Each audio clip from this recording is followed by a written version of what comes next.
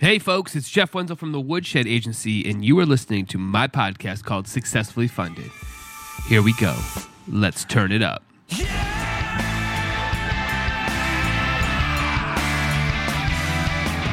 All right, crowdfunders, how's everybody doing out there in crowdfunding land? Everybody doing all right? Did you guys all have a great Thanksgiving weekend? Did you get that turkey on? How'd your campaigns go? Everybody's campaigns doing well out there? So you can probably hear in my voice that my sickness has went to 10. I hate to be a Debbie Downer. It feels like the last few episodes I'm just in Debbie Downer land. But man, I woke up last night about 3 a.m. Wife gave me like half a Vicodin because that's all we had in the house for pain. Because my face is killing me. It's like my whole like a sinus infection. So I went to urgent care this morning. Got some medicine. But yeah, so I am feeling it right now. I'm working with a massive sinus infection going on in my head right now. So, whew. But the podcast must go on. So coming up on today's episode, I got to talk to a project that's very close to my heart because it's about guitar. So I got to talk to Federico, and his company is FretX, and he's created a device. It's a smart device that works with your iPhone to be able to teach you how to play guitar. It goes on the fretboard. It lights up. I know I'm doing an awful job of selling it and describing it, but you got to go check it out. So just go to FretX. It's over on Indiegogo. But their campaign is crossing. It's over $84,000 with 10 days to go. So on a $50,000 goal. So really, really great product. It was a great conversation just because I got to chat a little bit about guitars and whatnot. So, but yeah, so that is coming up a little bit later in the podcast episode. So back to me, right? Back to me. You know what annoys me about the urgent care is this copay world in insurance land. I had to spend $100, and we have insurance. My wife has insurance. I'm on it, right? It's $125 if you don't have insurance. Okay, geez, not that big of a difference. And then, I know what this is. I get this sickness every year. When I'm doing this podcast next year around this time, I guarantee you I'm having an episode just like this. This comes on over and over. So I know what I need. Just need some antibiotics to kill this thing in my face. That's all it is. That's all it is. And so $100, right? Just to go. The doctor. I did 3 deep breaths, 2 on my back, 1 on my chest. She looked in my right ear because I told her I know my right ear's getting it. This thing has moved from my left side of my face to my right. She goes, "Yeah, that's gnarly. Yep. All right, let me get your prescription." Not even a minute long. Maybe a minute and a half. Now that I think about it, maybe a minute and a half. So $100. I'm a little frustrated with that. I don't know about that. I know I don't make $100 for 3 minutes of my time, 2 minutes of my time, a minute and a half of my time. So that's in my crawl today. But the other thing is we had a great Thanksgiving. My sister did an unbelievable job. One of the things she did this year is she sourced all of the food locally, right? So co-ops and everything up until one thing. So. And by the way, the food was amazing. My sister, I got to give her a major shout out. She did an awesome, awesome job. And hopefully all you guys had great Thanksgivings too. But yeah, Jen Wenzel really tore it up this year. But the funny story is, so, my grandma gets wind that all the food's going to be coming local, right? My grandma's 82, 83, something like that, or in 80s, somewhere around there. And, I'm helping her get out of the car, and we're bringing some stuff in from the back of her car. And she goes into one of her bags and pulls out a can of cranberry jelly. I think it's like cranberry, whatever, right? And she sneaks it in the house. She puts it in her pocket so nobody sees it. Opens it up, without anybody seeing it, and then sticks it on a dish and then brings it out to the table. My sister just, bless her heart, just was like, "What in the heck?" It's like, yeah. So every single thing on our table was locally sourced, except for the can of cranberries that my grandma had to bring because we all needed that high fructose corn syrup, right? Grandma Bear. Grandma Bear. So, yeah, man, my face is killing me. I can't tell you how bad it hurts, but whatever. So, in other news, yeah, man, I'm sorry about the Debbie Downerisms. I'm sorry. I wish things weren't like this, but so my dad's back in the hospital. Yeah, he came home Wednesday and Thursday. I think I talked to everybody on Monday last week. And Dad came home Wednesday late afternoon, had Thanksgiving with all of us, and ended up going back on Friday to the emergency room, and is still in the hospital. I'm going to go probably see him today. So, yeah, things aren't good there. So we've got that going on, which is always nice. But so I appreciate everybody kind of reaching out and telling me that you're thinking about him and stuff. It means a lot to me that you guys are doing that. He's all right. It's just it's just life getting older, right? That's what's going on here. So, but yeah. So back to our conversation I'm going to have here in a little bit. So, really kind of an intriguing conversation with Federico on how his pivot and ended up turning him into making this guitar product. Him and I share a kind of a similar theory around guitar. Like, and when I use theory, I guess there was a pun intended there. I didn't mean to, but I was never a big theory guy. I just loved just picking it up and just literally just crunching on it for hours and hours. And I started playing when I was 12. And he had kind of the same story. Like, he just did not want to get into theory. But there is a point, man, where you really have to. And I kind of did that a little bit. Still wish I knew more. But I definitely would have loved to have this tool back in the day. And I'll tell you, the other thing too is, I've talked about this on a couple episodes. I really love this idea of product, software, and community that goes around these companies. I really think that that's the trifecta on where you're going to see a lot of products going. What are there? But you're going to see more and more of it. I mean, if you can build that community around it, around your idea, and get support outside of just a people just buying something, but people actually engaging. I really see that as being really like a heart and soul, right? It's like or maybe that's almost the blood that's kind of going through your company. Maybe the heart's the old product, but you get that community kind of going around, and that's where you can really get momentum going and allow people to participate in the conversations and participate in the ideas. And I just see so much power in that. And this company has that as well. I mean, we've had a couple episodes like this where we've kind of talked about that. So really cool stuff. But yeah, so, one thing, I've got a new announcement for everybody. So here. Whoa, how about those? Some sound effects. So we have closed off our community channel, and there's a reason for this, is we wanted to start charging a little bit for it to kind of weed out people who just kind of join and then don't communicate. We really want to have a thriving conversation there, right? But what does that mean? So that means on our end that we are going to be spending a ton of time and energy on that channel, webinars and video productions techniques and copywriting and Facebook ads. We're really going to start putting a lot more emphasis on that. So if you're interested in joining our community, I strongly recommend it. There's so many benefits of it. Outside of there being 100 and so odd, 100, or over 100 people on there that are actually chatting and talking, it's a great opportunity for you to come in and reach out to people and have conversations as well. Do some networking, talk about your project, talk about how you're working on stuff, and then maybe get some advice. So some advice, because myself, Sean, and Paul, we're all on we're all in that channel, so you can basically live chat with us whenever you want. So that's been a new feature. And then the next big news is that I'm going to drop a little hint here. We've got a product coming, and it should be ready to go here in about 2 weeks.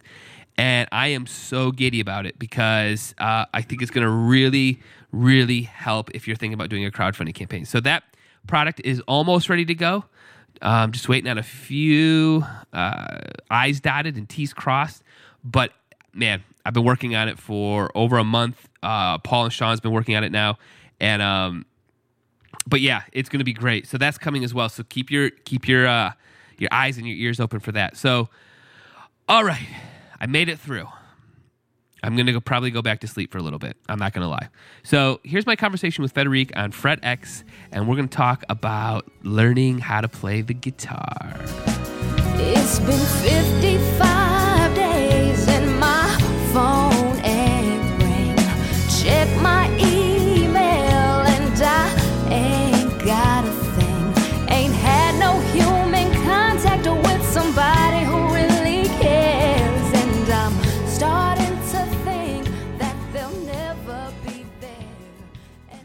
All right, the red light's on. That means it's go time. So, why don't we kick off our conversation with you kind of telling me and my listeners what your project is and what you're working on?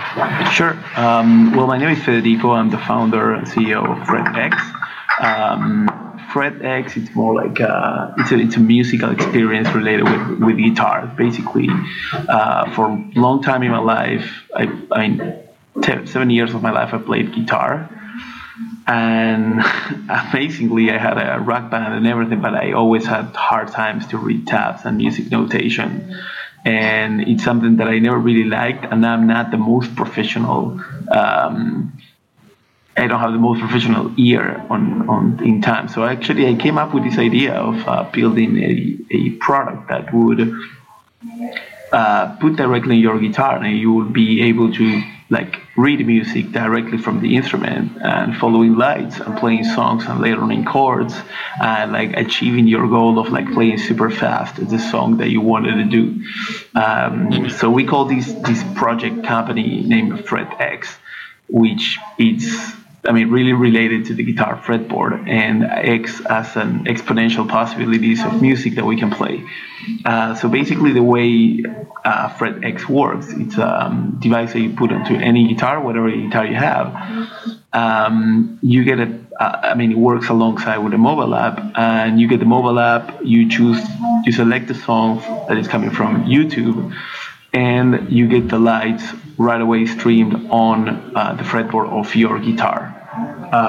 So it makes a very playful and dynamic experience for those who already play the guitar and they want to play some songs, some new songs, songs that fit the first 4 frets. So usually it's like very popular songs, most of them. Simple songs, popular songs, something that we need to go. You can go to a campsite and start playing that song that you really know how to play, but somebody can actually read the lyrics while you're playing and following the lights, and everything gonna be fine. And for those who actually are brand new on guitars, the app and the product teaches you how to make like roughly 20 chords in 1 hour, so you can start like doing some music from very scratch with no need of musical theoretical background or to read any tabs. That's cool. So, one of the reasons I reached out to you is I share a similar story to you. I play guitar. I've been playing since I was 12, so I've got 20 years under my belt, and I was never the guy that wanted to sit down and learn the theory. I just wanted to grab it, chunk along, and just, figure it out on my own. So that's why when I saw this, I was like, very, very cool, very ingenious. Walk me again through how, somebody like me might learn a song off of YouTube. Walk me through that process a little bit more. Sure. The first thing is like, how do we actually put the process? YouTube songs. Today there are a couple of, there's two core things that we develop, which is like anybody can actually upload those songs to the FretX, and the way they do it is through it's still on beta, but it's actually working. We're signing up some people to actually just test and just develop doing some tricks on the UI, but basically anybody can grab a YouTube link, put it there, and program the chords. So when so any teacher or artist, they can program the FretX. So basically, once the song is actually loaded, it's loaded as well on the mobile app. And once you select it from the mobile app, you have 2 modes. Either the song starts streaming and you have a small 1 second difference between the chord it actually has to be played and the lights are displayed. If you're if you need to play like a D chord, the D chord is gonna show up about a second late before. So you check, which light is coming after. And on the other side, you have 2 different sets of lights, which is red lights and the blue lights. Red lights is where you put your fingers on, and the blue lights are the open strings. So if you go on the page, you're gonna see that some of the chords are displayed on blue and some on red. So that's how the story goes. And the other thing, which is pretty cool, is if you don't want to go straight from listening the song and checking out the lights, what you can actually do is like first learn the chords first. So you learn which chord is coming first, and the app actually detects what you are actually playing. So the experience goes along as you play the chord, then you go to the next set of lights, which is play channel chord. You put your fingers, you play, boom, you go to the next one. So we got a pretty nice, like very immersive experience for people to start playing, like riffs, for example. So there's one of the videos in the landing page that shows you how the app is actually detecting what you play. So it listens to what you play, and then it moves the light, to the next light. So how does this work with the fretboard? So if I've got my $3,000 Les Paul, are you putting some lights on it? How does that work? Basically, whatever the backer, when they back us, one of the community, they get the Fret X. What they get, it's like something that looks like a very tiny sheet of paper. That on. If you see the picture of the campaign, basically it's a very tiny sheet of paper that contains on the very edges a very pressure sensitive adhesive. This means that it's something that you just put on and you can take it in and out. So this makes that you only slide the product between the fretboard and the strings. Okay. So there's a small part of the adhesive that remains on the back of the fretboard, not on the fretboard itself. So it would never touch the wood of your fretboard, but it will only stick to the back. And this sticker, it's actually a non-permanent sticker. It's something that you're going to be able to like put it once and maybe put it to another guitar if you feel so. So the back of the guitar, it's something, we're pretty concerned because we don't want to like screw anything on the back of my guitar, especially somebody else's guitar. So basically it's like a very gentle adhesive. You just put it there. It's so thin that you don't feel it. So you can just like put it there, and then let's say if you're like playing on a Gibson Les Paul, and then tomorrow you want to play with an acoustic, you can take it out, you can put it onto the other guitar. So once you take it out, you will never feel that there's any sort of adhesive in your guitar ever. It really works like another product that's on the market for guitars named the ACPad. Okay. Which is like a MIDI controller that sticks to the body of your guitar, and it never leaves traces. So it's pretty much the same adhesive technology, and it makes that once you slide it, you touch it on the back. This electronic paper is so thin that it goes really below your fret, so you can actually play, do bendings, slides, and you would never feel that you have something there. But you get the light. That's what I was wondering. That's an intimate relationship between that fingertip and fret. Like I'm wondering how it feels for somebody to feel that underneath your finger. So. Well, basically, you as you're actually gluing it on the backside, it's like these strips.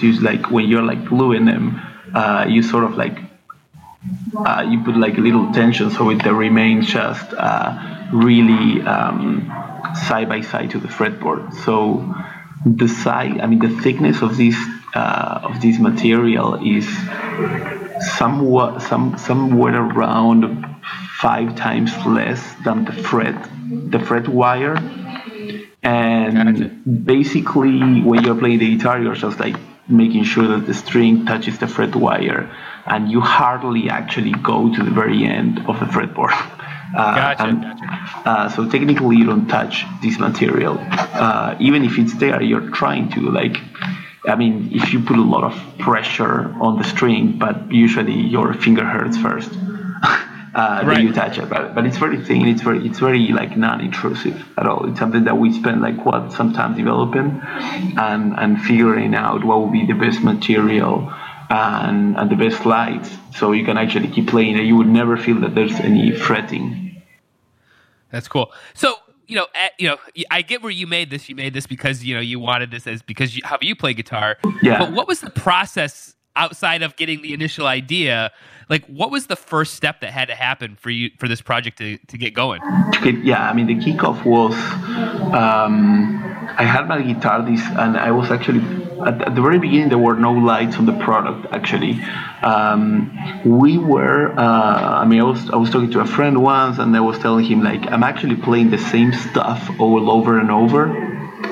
So the basic idea was to develop something a little bigger with no lights, to control exactly what we were playing, like a sensor stuff, and propose something different. So I was tinkering about this idea for quite some long time because I was like very, very stuck. I don't know if you ever had something like that, like those moments that you're stuck on something, and I was stuck on like a pentatonic scale stuff. Really, it was really, really basic. But I mean, I wanted to get out of there, but I didn't really know how. And I never really like YouTube videos. There are somewhat I find them too long.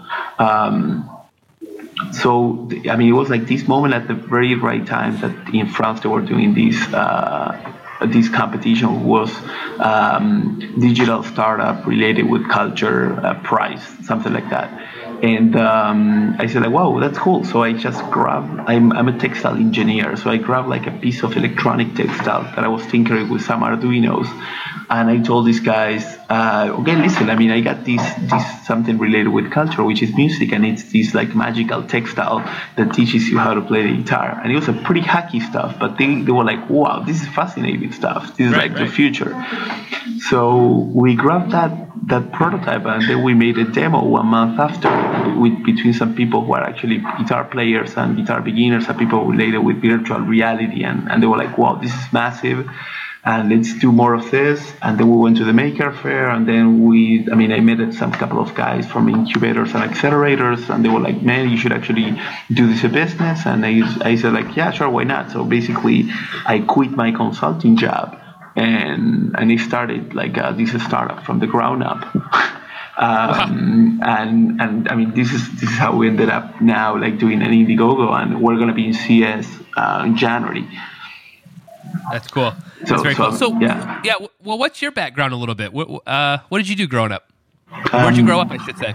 Well, actually, I'm not from France. I'm from Argentina. Okay. So I started playing I was born in Argentina, and I started playing the guitar there when I was 15. My dad brought me this broken neck guitar for us to fix it, and that was really the beginning that I started to play the guitar. I was like 15 when I was 15, so it was like 18 years ago, and I started with that. We had this band in school, and I was always like very, very lazy towards like going theoretical onto the guitar. I was always more like hands-on rather than like tab or partition. So I think like it fully represents this product, like how did I ended up playing the guitar. And then when I went to college, to study textile engineering, because it was like some part of my family, they were doing textiles, and I wanted to do some very specific textiles that are like considered technical textiles. So I started working in research and development. Was that in Argentina? In Argentina, yeah, doing some very crazy textiles, and for different industries like car, construction, building, filters, stuff like that, in a very huge German company. So I stayed like 5 years doing R&D. So that gave me like quite a lot of background about like manufacturing products using chemicals, like basically supply chain issues and stuff like that. And basically I ended up in France because my girlfriend is French, and we met in Argentina, and she told me, why don't we come over? And I was like, in that moment I was actually running another small company that I sold in Argentina. I came here, I started learning French from scratch. I got related with the region, and then I started to tinker with more into electronics when I was working in a French company here, that we needed to develop some specific electronic stuff for advertisement. So basically I actually managed to get this product design thing into my hobby, which was like playing like easy songs for guitar, and I wanted to learn a little bit more. So I have like, at any time, I'm a very talkative and social guy, but I'm coming from a technical background mainly. Right. More than a musical. What'd your parents do? They're actually. I mean, no, my dad used to be a businessman related with the textile industry, and my mom, she was working for real estate. Okay. So, I mean, were they entrepreneurs? Do they have their own businesses? Actually, well, I mean, my dad was running his own company, but it was the real entrepreneur was my granddad who built that really? company. So my mom, I mean, she likes that I'm an entrepreneur, but she always, she will be more like into like trying to get a safe job. Right. But I think I'm basically the last one in a batch. I mean, I had like two older sisters, and I am the smallest one. I mean, the younger one. So basically, I think they just let me do whatever I wanted to. They were like, yeah, whatever. You want to be an entrepreneur, just go for it, definitely. Right. But in any case, I already crashed a company in Argentina. I mean, it was not like a big crash, but it was like a soft landed, but we have to close it, and it was related with specific polymer. And then I was building this other one that I sold before coming to France. And this one's actually my first tech startup related with software and electronics mainly. So what's intriguing about your project is that you have a physical product, you have a software product that goes with it, and then you really need to build a community around this to, I would imagine, where people can learn songs together and share stuff. So how do you start that process of creating kind of three different major components? Do you know what I mean? Like, it's a lot. So how do you start with that to keep those plates spinning? It's actually, I mean, I think one of the things, like, at the very first stage, we just try to focus to do the best product internally and test it with people. So most of our product that actually has been, as I was mainly a solo founder, what I was doing was like deploying products that they would be like sort of usable in the hardware side, but on the software side, we're not really building a lot of stuff, and we're just trying to test like with mock-ups, you know, controlling the lights and doing like a fake experience test, but just to get the right experience and the right flow of information for the user. And in that case, I started talking to quite a bunch of guitar teachers, and they gave me like amazing tips on how can we actually drive someone to actually learn like very basic chords using one finger, two fingers, three fingers in the most like efficient way, and the most like long. I mean, it's sort of like a lonely experience at the beginning, because you're like just yourself. If you're actually learning the guitar, nobody wants to be around you. So basically, I mean, our users basically they go through a set of videos and a set of light interactions and a set of note detection and chord detection that just drives the experience quite individual but pretty awesome. On the community side, what we say is like, okay, I mean, do we really wanted to make something that is just for, I mean, closed platform, or we want to make something that goes big and it will be independent from a guitar product? So the key to doing this sort of stuff was for us to develop something that would make like, I mean, we can actually get people to load content and build their own experience. That's why we built this desktop uploader, where you can actually get content that you already have or one of your friends have from YouTube, and you can actually create that. So I think most of the part of the community we created was like to actually meet people with a crappy prototype and make them test the product as it was. And we started going really B2C, if you want, rather than going straight to guitar teachers and schools. Right. That they love the idea, but they definitely need like a more round up product sometimes, rather than the geek product that we could offer before. So we went really to try to define experience at the best level. And now now that we have the physical product, we're actually pushing into the platform so people can actually use it. So we're going to be deploying a couple of betas that Actually, we thought that the betas were going to be done like 2 months before, but actually the campaign preparations and all that it made it a little bit harder to actually coordinate all this stuff. Right. We're now going next week to Hong Kong to just get those betas done in Shenzhen and start sending them out to very specific guitar teachers who can actually give us like great feedback for the desktop uploader, basically. Right.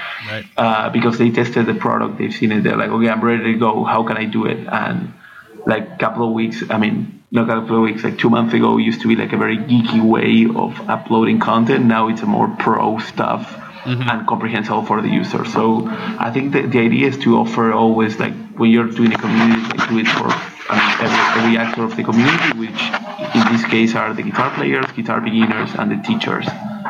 How big is your team? How many people are on your team? Actually, the one who was like actually full time was me, and until the campaign, and now we're like 3 full time, which is and I think most of the staff was like trying to go like they were like in freelancing mode until the commitment of like launching the product and then going. So basically, the product, the team today is Ramiro, Onun, and I on full time mode, and then we have like different freelance modes who actually were like part-time and they develop some specific stuff, like Jamal on the electronic side, he's giving us some insights and new plans, some iterations. Valeria on social community management, and Ben on the software backend. So full-time guys, 3 plus 3 others who are actually doing a great job on the part-time side. That's cool. How long has been this whole process for this product? Actually, from idea to now, basically was like 2 years and a half. Wow. So from the moment that I actually quit all the other jobs, the consulting jobs that I used to have, and just fully focus on this, it's been 1.5 years.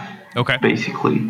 And I think most of the at the very beginning, honestly, we're like driving the product in such a way we're not really able to understand how what sort of pieces of we had the intentions of getting at the very beginning was like, okay, let's make a product where people can learn really fast chords and songs. That's it. Something that is fun and engaging, but we didn't really know how to do that, and that was the first thing to learn, like how to develop like a pretty good user experience, coordinate the tests. Like before doing the test, we would actually try to build the software and stuff like that were so wrong, rather than just deploying a couple of mockups that they would do the stuff. We were spending time building stuff rather than testing stuff. That would be the first thing that took it really long.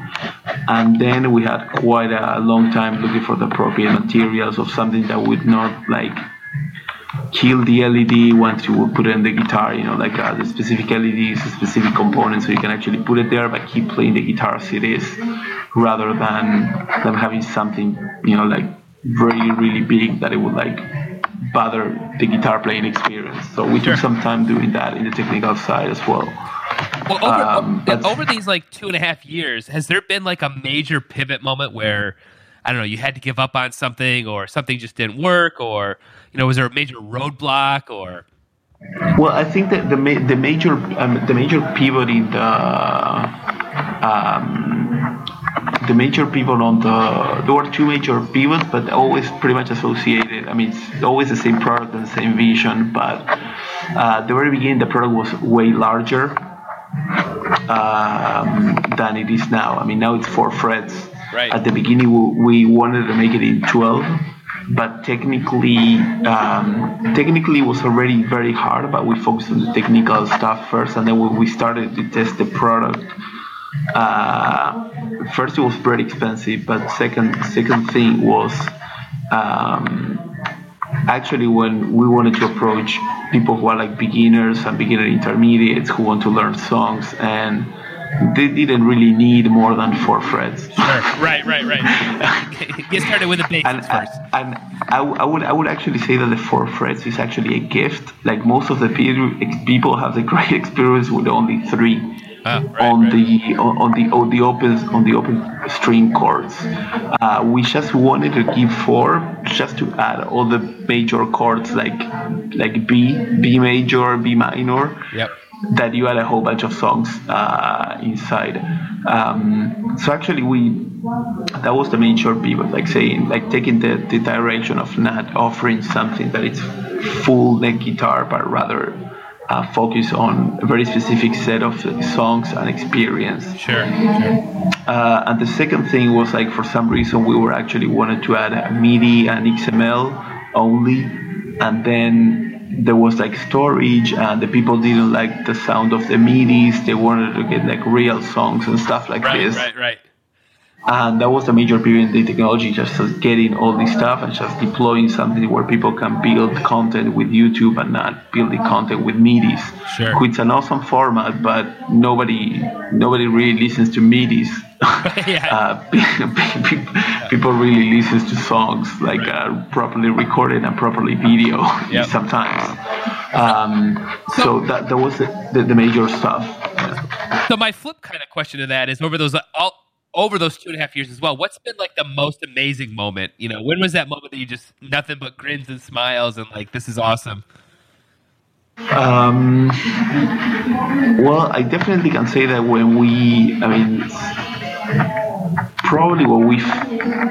the launch was pretty awesome. Like the fact of saying like, wow, I mean, the very moment that we launched and we got the goal, that was a great moment of saying, okay, just we accomplished this, which many startups died before that. Yeah. But I think there was a moment that we were like there was like this weekend we made this Google Launchpad program. Two great moments. The first great moment was like the first presentation we've done like with a lot of people was the Maker Faire in Paris. And honestly speaking, it was like, you know, besides my friends and some randomly selected people, they were like the first people who actually were going to see this stuff live. And I was a little nervous, right? Because I was really thinking in that moment to just quit everything and just to start doing this. So, I mean, like waiting for people's reaction was like really important. And I remember that I was really concerned about the look of the prototype and then people start coming over and playing the guitar, and they were like having tons of fun. And, you know, in the Maker Faire, people playing the guitar, making songs, and, you know, like laughing, and we have amazing moments there. That was one of those moments that you just say like, wow, this is great what we're building, and let's keep more of that. Right. And people, they wanted to buy it with the Arduino on, you know, it was like an Arduino hacky prototype, but they were like, can I buy it like that? And it was it was like a great moment where we had this thing of, okay, it's a gadget, but we can make a great experience to people. And then the product of the moment of the launch and you know, achieving the goal. I think, but mainly launching like all these 2 years and a half, and then like launching something and put it into market and start like making a real business out of this. It's a pretty awesome moment. Like I feel super happy now. Yeah, that's cool. Well, let's flip a little bit over to your actual campaign. So you've crushed your goal already. You still got 2 weeks left, a little over 2 weeks. So so tell me, how did you decide that you wanted to get into crowdfunding to launch this idea? Actually, yeah, it's a pretty good question, right? Like, I mean, since I started buying some stuff, I was mainly like a Kickstarter community member, if we can call it that way. But actually, I always dream about this thing, you know, like trying to like get a precise goal and achieve it and communicate to your community and get the content until you reach the goal, you know, and create the excitement. I think I ended up in Indiegogo because I met the team of Indiegogo and they are like super great people. And I think the platform itself, it might be a little glitchy towards Kickstarter, I guess, but I mean the amount of analytics and information that the platform gives you is pretty awesome. That's cool. But today, actually, it's something that I've been talking with other founders and people who make hardware, and you know, like I mean, now I made my campaign on Indiegogo, and it was like, okay, great, we just got funded. We need to go a little bit more for more. But the thing that I think like crowdfunding now, it's actually getting like pretty bad reviews. I mean, I don't know how you see it from your side, but I mean, talking to some other founders and talking to some other customers and backers, the fact of many startups now shipping the product, it's something that people are very concerned. And I don't know how good it's going to be for the future of these sort of platforms itself. And actually, many people told us like, okay, that's great, I'm going to buy this one, but I mean, I had some really bad experiences about some other projects, but I'm gonna back you guys. And most of our community was more like into Kickstarter than Indiegogo. So I think we took a big bet on going on Indiegogo as well. Right. But I think like, I mean, in my case, I back like about like between 5 and 10 projects. Between Indiegogo and Kickstarter, and I got them all. I got all my rewards. Well, you know what I mean? You know, funny. I mean, on my side, just kind of answer your question is I think you usually always get your product. I think everybody's got their best intentions, and then there's always a horror story that everybody remembers that one, the coolest out of it, right? But I actually wonder if the bigger concern is how everything's pay-per-click. That's what we discuss all the time. Like, it's not an open platform for a young company. Like, you've got to put a strong marketing idea together, you know, and some people, that's where I actually find most of the companies that fail is that they just put up a page and they did all their work on their product and then they didn't create a community to support it. So exactly. How did you guys do that? I mean, at being a young company, I mean, you know, you've got over 1,000 backers. So how did you cultivate that audience before you launched? I think one of the stuff that we've done is like giving the audience some sort of things that really represented us, and two things that we wanted to like build trust with people who were like actually only I think it's only 10% of our backers that come from France.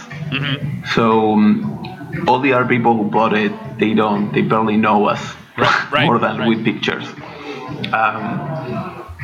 And the way we actually approached this stuff was we started campaign preparations like whatever 3 months ago. And one of the things that we've done to just like show our community that our values are something to learn stuff, having fun, and also to say, okay, we keep our word when we say that we're going to do something, just to offer confidence, because I think it's I mean, sometimes like a great landing page can help a lot, like saying, okay, wow, these guys are awesome, they look super professional. But I think like we decided to say, like, besides trying to do a pretty good landing page, doing something where people at least can follow how the project really goes, and that we are gonna say that we're saying that we're gonna say something, we're actually do it. So the last 3 months and a half, we launched something called rather than going for ads or like acquiring, you know, email databases like people do, we started doing something named Quiz for Strings. Okay. So we said, okay, every Friday we are going to launch our quiz, and the quiz, it was actually a pretty fun quiz. We were like putting always like 3 questions and a couple of other additional questions for people that they would have like a picture of Steve Vai, and we would say like, who's this guy, like Pokemon Go or Eric Clapton or Steve Vai, and they were like the first 10 who would actually answer those that quiz, make it correctly, they will get the strings.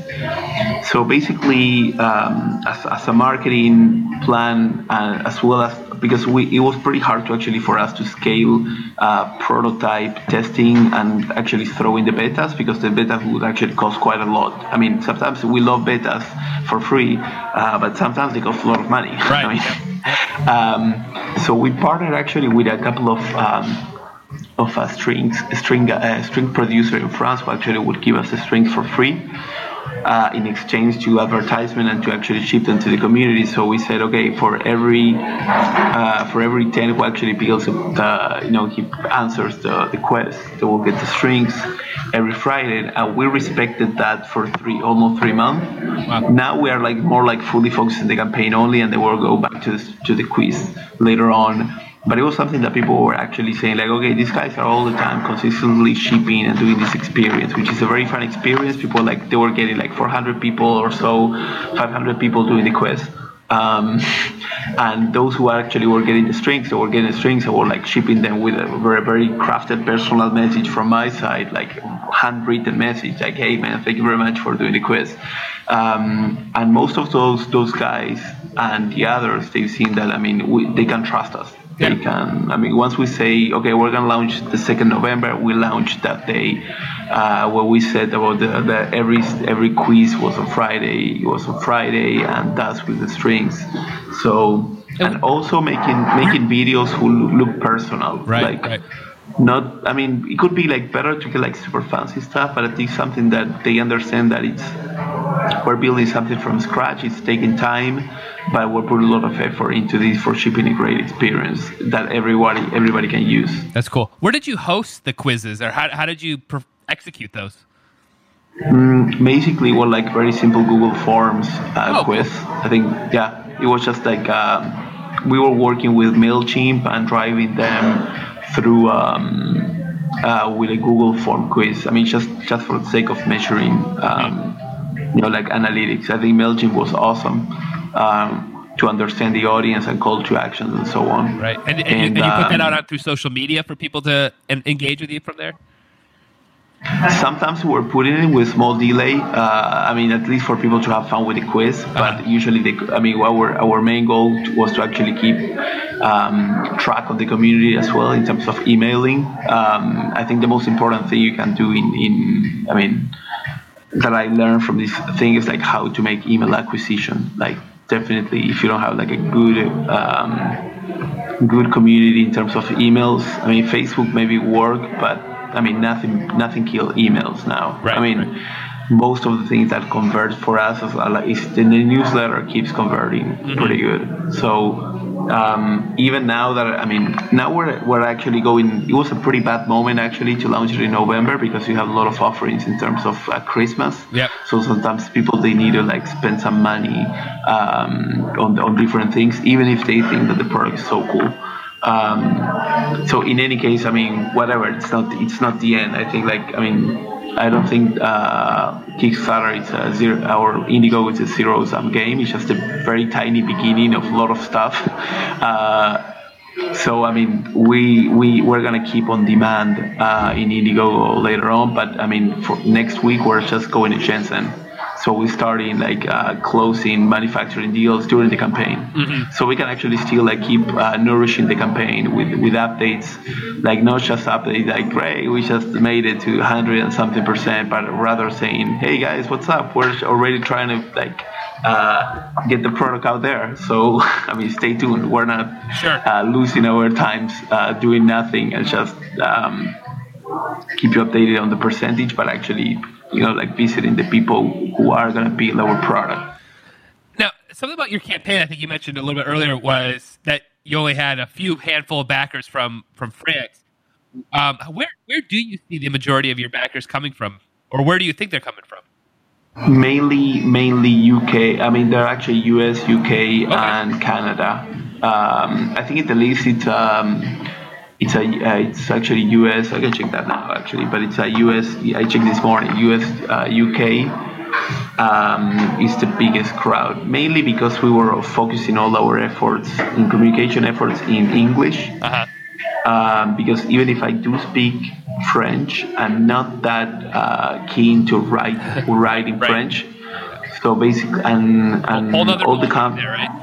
Yeah, the company's language is also in English. So mainly we target people who are in the US. And how will that play out for shipping for you with the campaign, considering where your audience is and where you are? Well, I think we're doing mainly. There's only one small part coming from France, but we're going to do. I mean that adhesive that we need from France, we're going to take it to Shenzhen, and the production is going to be done in Shenzhen, and shipped from Hong Kong, like pretty much like everyone does. That works pretty good. Here's a question that popped in my head: how do you find those relationships? I mean, it doesn't sound like you've had a ton of experience with Chinese manufacturing. How do you just how do you even start that process? I mean, I'm a guy in Detroit. I have no idea how I would start that process or where I would go. Well, I mean, previously on our previous job at this German company, when I was developing products, we were like screening a whole bunch of suppliers in Alibaba. That's I mean key asset for any entrepreneur who has no connections at all. It's like you go to Alibaba and basically people there, it's like, sometimes people think like, well, this is China, I mean, how do you know if they are reliable or not? Whatever. I mean, mainly usually Alibaba, it's like pretty reliable in terms of stars and reviews and stuff like this. So I think the platform is very reliable. You can start like gathering a lot of components. AliExpress, Alibaba, they're like just amazing. Actually, we ended up doing a lot of prototypes, and probably, I mean, there's a huge chance that we're going to be doing the product with the first company who actually made the prototypes. Gotcha. It's a small company, but it's very reliable. We have a great relationships with these guys, and I mean, there's a supplier and customer relationship, but still, it's like we really feel these guys are partners. Like I've been there to Shenzhen 2 times already, and I met them, and I went actually out with them. It's like they are very, very good. That's cool. Rather than going to a big company that they might not have that sort of relationship, but probably in terms of volume, we might need a larger factory later on the road. So I think the best way, and then we had the chance that we went to a Singaporean accelerator. I lived like about 3 months in Singapore, doing an acceleration program from April to June this year. So actually I learned a whole bunch of stuff it's an accelerator named Enchant.vc that only focuses on B2C hardware startups. That's cool. So yeah, it's actually pretty awesome, and I think one of the best programs I've done in terms of company, like training, acceleration, and so on. We learned a whole bunch of stuff there, and we went all together to Shenzhen to visit manufacturers and understanding this crazy terminology like ODM, contract manufacturing, right, wording, and blah blah blah. So this was actually pretty good for like touching base and meeting these potential suppliers in the future, meeting the factories, understanding how these guys work and how can we partner with them. But I think the very first process starts with Alibaba in our case, and I think like it could actually start in I think I totally would recommend startups to check Alibaba some stuff until you find like a different suppliers. It's amazing how the Chinese, they're super keen about like getting Skype calls and talk to you super soon. I would definitely suggest to actually go to China and understand what these guys do and how they do it, and help them out to help you. Sure, right. Was there ever any concern with like the theft of IP at all? I mean, I know that's I've heard that horror story actually a couple of times. Did that ever cross your mind, or how do you prepare for something like that, or can you? I mean, definitely, whatever, like a huge manufacturer probably copies our product, they copy our product. I think I see a lot of like European companies copying Chinese companies lately. I mean, the other way around, especially mobility, like hoverboards and all this sort of stuff. Sure. Now the thing that I mean, what we want to focus is mainly on community and mainly creating a platform of musical products. So our idea now is to go for guitar and then go probably for ukulele. Right.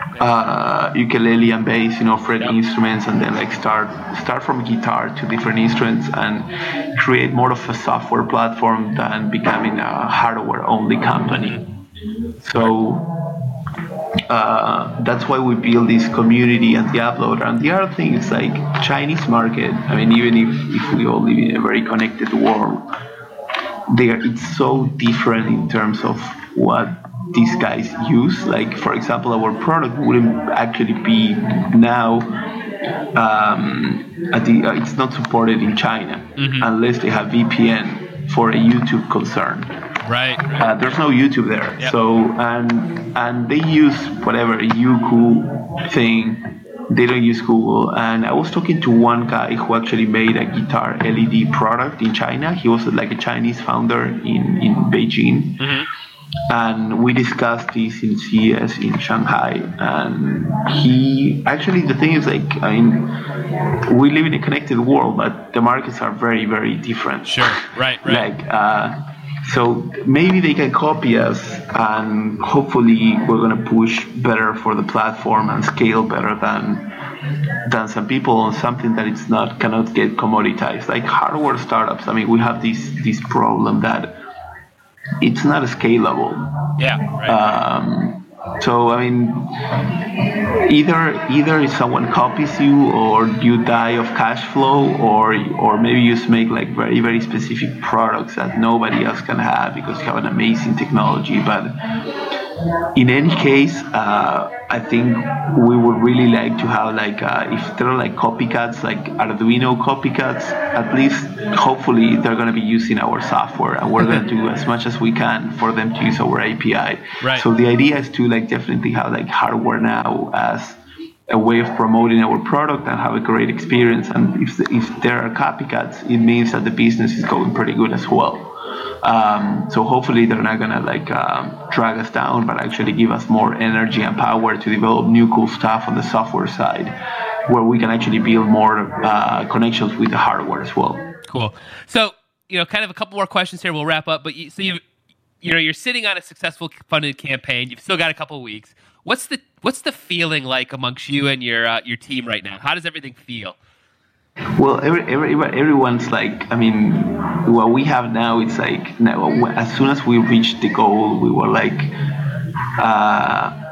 let's move to Shenzhen, and let's just like close the deal with the manufacturers and start like shipping product. So and we were all like, wow, we reached the 50K, great. Okay, let's keep selling, let's keep adding like content and value for our community, but let's just do as much possible we can to just ship the product. I mean, because the only thing that, I mean, but most of the hardware startups that they don't ship product, because there are some that they don't, or they might they might ship the product, but 2 years later. Right. Basically, it's because it's like, it's super cool to actually have a $1 million campaign. It's like I mean, nourished a lot your ego, probably. I haven't experienced that, but It probably, like, you get like, I mean, wow, my ego is so strong right now. But you start defocusing for what it really, I mean, the real purpose of the campaign, who was like making something awesome and ship it to people. And like getting only focusing on like selling more. It's more like investor and ego thing as well. I mean, always it's good to sell because you need to keep selling and stuff like this. We faced like that now. It's like we are in pretty good shape now because our cost was already like pretty accurate. Just go there to China and start doing. I think our bet is more like shipping faster than May rather than waiting. And one of the things that we have as a challenge is like we have the New Year's Eve in China in February. Right.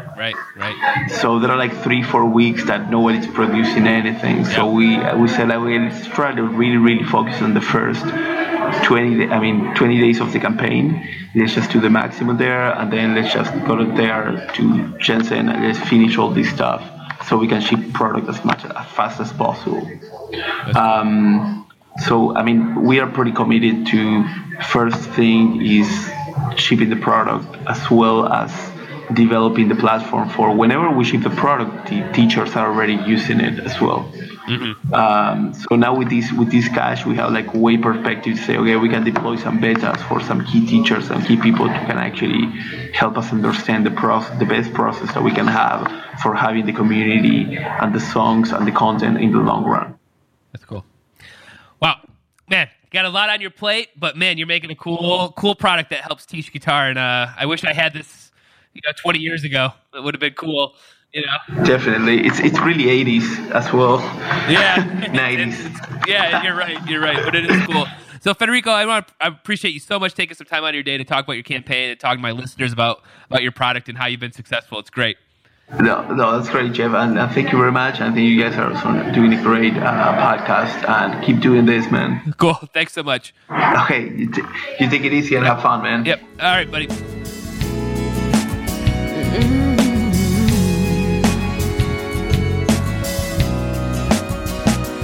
It's been 55 days and my phone ain't. All right, how about that conversation?